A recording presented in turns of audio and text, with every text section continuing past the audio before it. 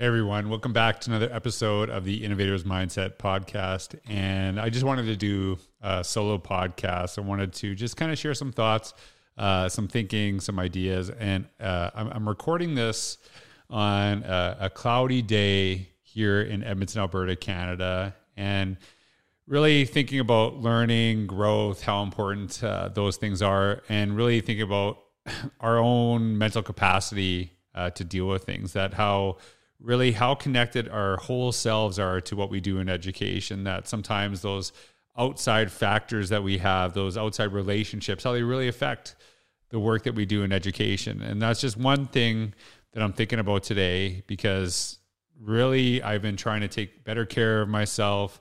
And a lot of times people see, what I share on Instagram or in my newsletter about my fitness journey. But I think it's also just trying to take better care of myself mentally and emotionally. And I hope that wherever you are today and whatever you're doing, you're finding that space to help yourselves to, be better. I hope that in some ways I really try to share positive messages in my podcast, in these spaces, because I know how hard things are for people. And I want to be a light as much as I can, even though I deal with my own personal struggles to do that. And I think sometimes I try to be that light for others to help myself to feel better, that maybe I can bring something positive, something optimistic in our work today. So I just want to, first of all, thank you for being here, because I know how much time your time matters, and that you're spending with me right now is really important to me. So I just want to thank you. And what I'm going to talk about today is actually an older post that I wrote titled 5 Ways We Can Influence Change in Education. And the reason I want to talk about an older post is because I actually updated it. And I updated and went to look at the ideas that I shared, and now I called it 5 Ways We Can Influence Meaningful Change in Education. Not just change, because not all change is good, but meaningful, meaning positive. In the work that we do in education. And why I wanted to kind of update it was to look at what was I talking about when I originally wrote this post in 2014, and how have my ideas changed, but also how have they stayed the same? Because I think a lot of times when we're talking in education, we have these mission and vision statements that we create that are really compelling and powerful, and they say something beautiful, and we have, teams working together to, wordsmith and just, share these great ideas. But do we go revisit them and ask, like, what does this mean today?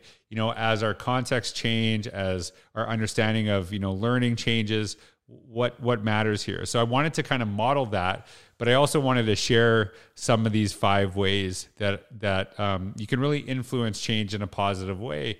And the 5 things that I shared in the original post, in order of this: model the change that you want to see, show that you understand that value already exists, tell stories, bring it back to the kids, get people excited, and then get out of the way. So I'm going to talk about these 5 things and just kind of what the updated context is. And the first one I'm going to talk about is this idea of modeling the change that we want to see. So this is like a self-evident one, and Jimmy Cassis, very good friend of mine, he's known for a quote, is what we model is what we get. And I love that quote, and I think it's really powerful. But I think sometimes when people look at that quote, they believe what we model is what we should be getting immediately, right? That if I do this, you should be doing the same thing that I'm doing right now. And I look at my own career, how I kind of had this belief myself, and how have I grown? How have I seen that difference? And I'll give you a really, example from my own growth and learning. I remember actually, basically getting onto social media, seeing the power of it, seeing how incredible it is. And now I started doing it, and I kind of had this expectation other people would do this as well, because I was doing it, I was seeing value. And so I would say things like, if you're not using this, you're going to become irrelevant really quick. And I don't necessarily believe that. I think we have to continuously grow. I think that's an important thing. But I don't think everyone has to be using Twitter. I don't think everyone has to use Voxer or, jump on Clubhouse or things like that. I think it's really important that we learn to connect and network and find spaces outside of our immediate communities to learn from other people around the world. And I think it's really valuable. But, at the time that I was saying that, my brother, Dr. Alacros, was, on my case for 5 years. He was modeling it, saying I should do this. And I just wasn't ready. And now kind of understanding that some of the people that I work with, they've jumped on and maybe encourage people like, you need to get on because I'm seeing the value of this too. But where were you when I started? Where was I when my brother was coaxing me to do the same thing?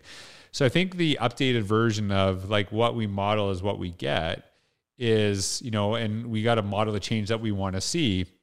I think it's really important to understand that is like, let's lead by example, but understand that people are in different spaces and they might not be ready to jump on when you're jumping on. And I'll give you an example of something that I'm obviously people know I'm really focused on my mental and physical health, my fitness. I'm really trying to get back into better shape which I kind of let go, to be honest with you. And I remember one time I was at a conference and someone said, hey, let's go running for like 10 miles. I'm like, hey, look, I've started running, but I can't do this. And they had been doing it. They were coaxing me. And ultimately, I was not at that place where I could have done what that person had accomplished on that day. And even though they were running and I knew I should try more, I wasn't in a shape that I could have done that. And I think that I would have felt more demotivated and maybe stepped away from it totally if I would have tried something that I knew I just wasn't ready for in that day. And it wasn't that I didn't see the value in it. I wasn't ready at that time for several factors, for things maybe going on in my life, for where my physical wellness was. And of course, they were living this very healthy lifestyle.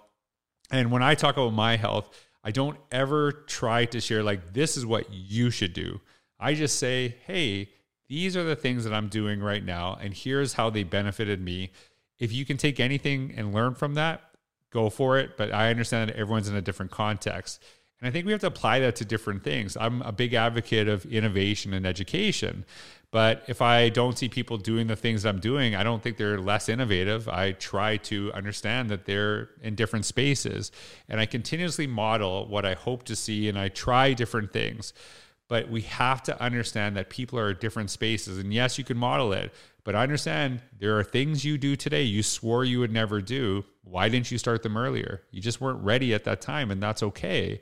And we have to give that same grace to others. And I think that leads to the second one beautifully, is show that you understand that value already exists.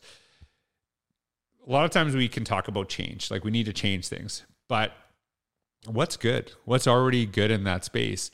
And I say this to people all the time, that if you go into an organization, maybe as an administrator, as a new principal, and you are trying to change everything right away, people will not respond well if they feel you are trying to fix them. They will push back tremendously. But if you get into a space where you actually know people's strengths are valued, they know that their strengths are valued by you, and that you're trying to help them grow from a place of strength, then they're going to be with you that whole way. They're going to be able to connect with you and actually not just be valued, but feel valued. And a strategy I've shared before, but I think it's worth hearing and something you can apply, as an educator in your classroom, is that if you're new to a building, I would encourage you to make a spreadsheet of every person, that's on your staff. And then to the right with their names, say, what are they good at? Like, what is their strength? And until they know you can identify that, don't change anything. Because as I said earlier, if people think you're trying to fix them, they're going to fight you the entire way. And so when we say model the change we want to see, yeah, we're at a certain place because of things that we've done, things that we are ready for. But it doesn't mean that people that aren't doing what you're doing aren't actually providing something of value. I started looking at, hey, here are the things that I bring to the table, but I got to find what other people are bringing. I got to find what, students in my classroom are bringing to the, to our classroom, to our community as well. And so starting from that place of strength doesn't mean that you're ignoring weaknesses. It's just starting from a place of value. And the third one was tell stories.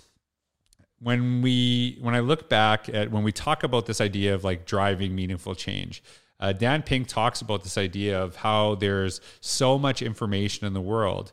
And so how do we get ideas to stick? How do we get ideas to resonate? And that human connection is so imperative. And as much as I'm known for innovation in education, I'm not against traditional practice.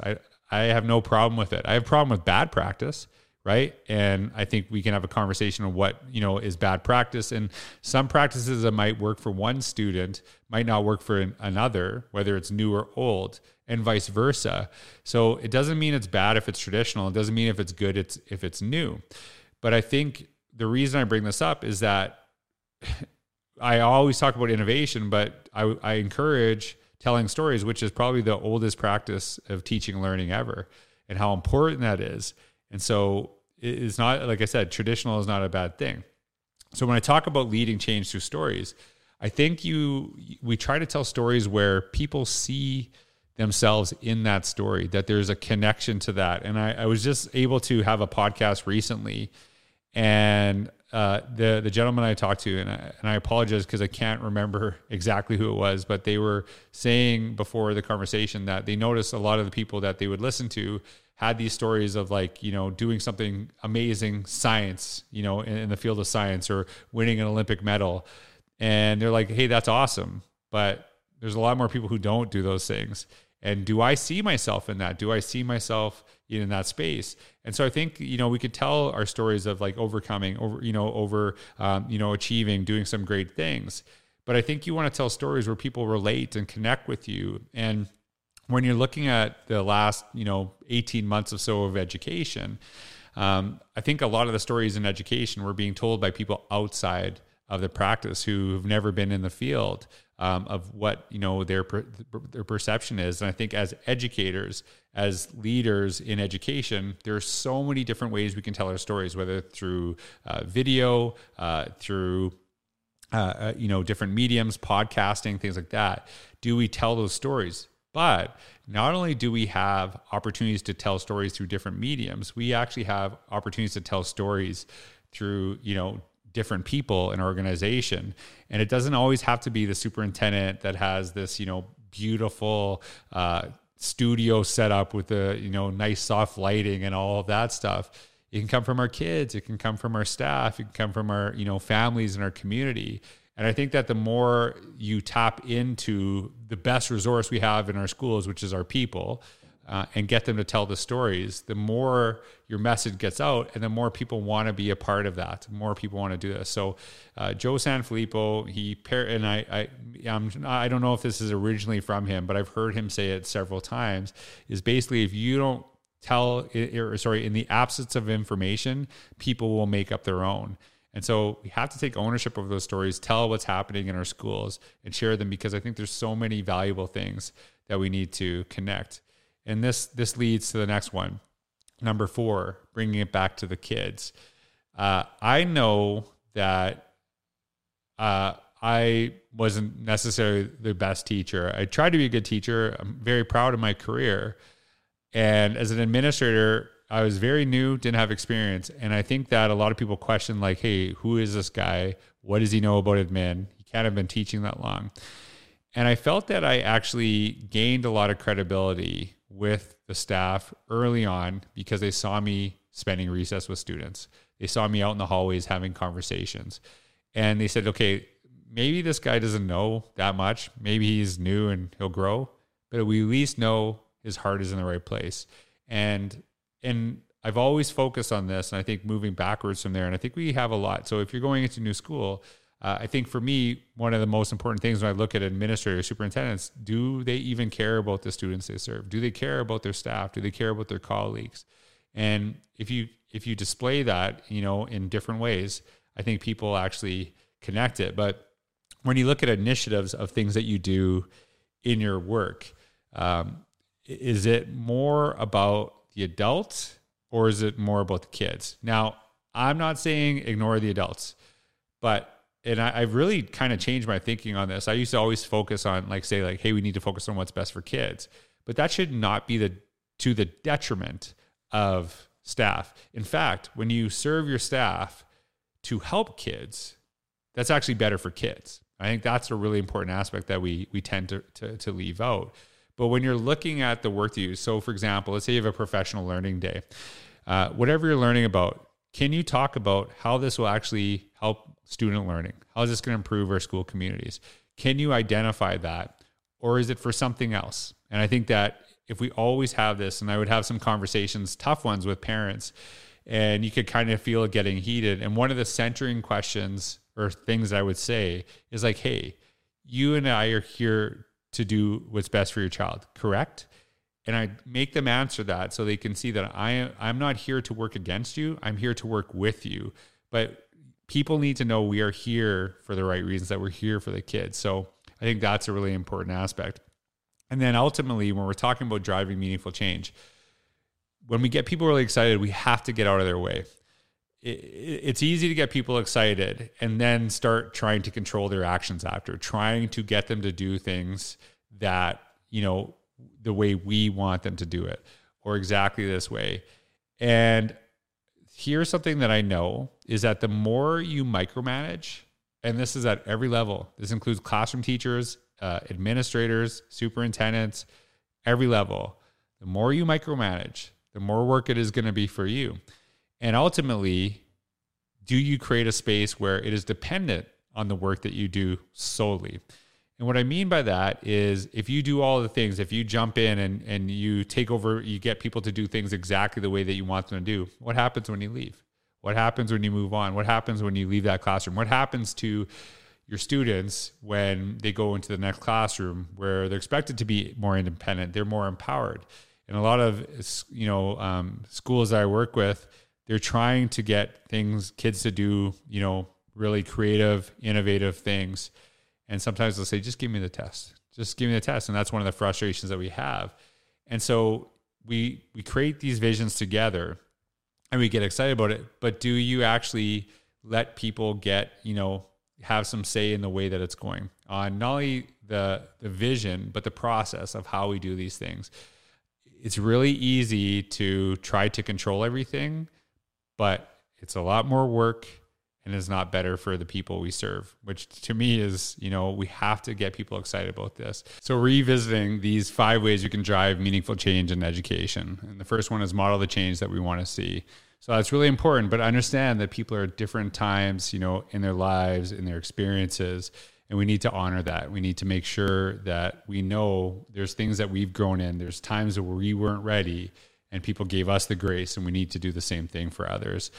The second one is show that you understand that value already exists. Of course, we want people to grow. Of course, we want people to get better. We have to display that ourselves, but also start from a place of strengths. Don't focus on what people can't do because already you limit them. What are they doing really well? And start from that place of strength. The next one is tell our stories. Our stories are so important to driving change, but don't just think about where you're telling your stories, but also think about who do we tap into to share these stories, the different experiences from different people in our schools and our communities. That's really important. The second one is bring it back to the kids. Why do we do what we do? I think that if you want people to get behind change, especially educators who love kids, who did this because they wanted to change trajectories, if we always go back and remind ourselves why we're here, it's going to be so much easier to move people forward. And then the last one, get people excited and get out of the way. We really want to talk about empowerment, but empowerment doesn't mean micromanaging. We can create these visions together. We can do some really compelling things in our work, but we have to trust the people that we have, put in front of our kids, that we've, have in our communities to do these incredible things, that we want them to not only see themselves in the vision, but they own the process and the journey. Because when we do this together, when we have some say, then the school, it's not just about our classroom anymore. It's about the school doing well as a whole. So I just wanted to share those 5 things, but I also wanted you to think about how you've grown, like taking something that you wrote previously, something that you wrote or maybe shared a long time ago, revisit it and say like, hey, what has changed? What has stayed the same? I think it's a really valuable practice. It's one of the reasons I love blogging. And so I appreciate you here to this time. I hope you have a wonderful day. Thanks for taking time to listen. I hope whatever you're doing right now, it's filling you up. Take care. Thanks. Bye-bye.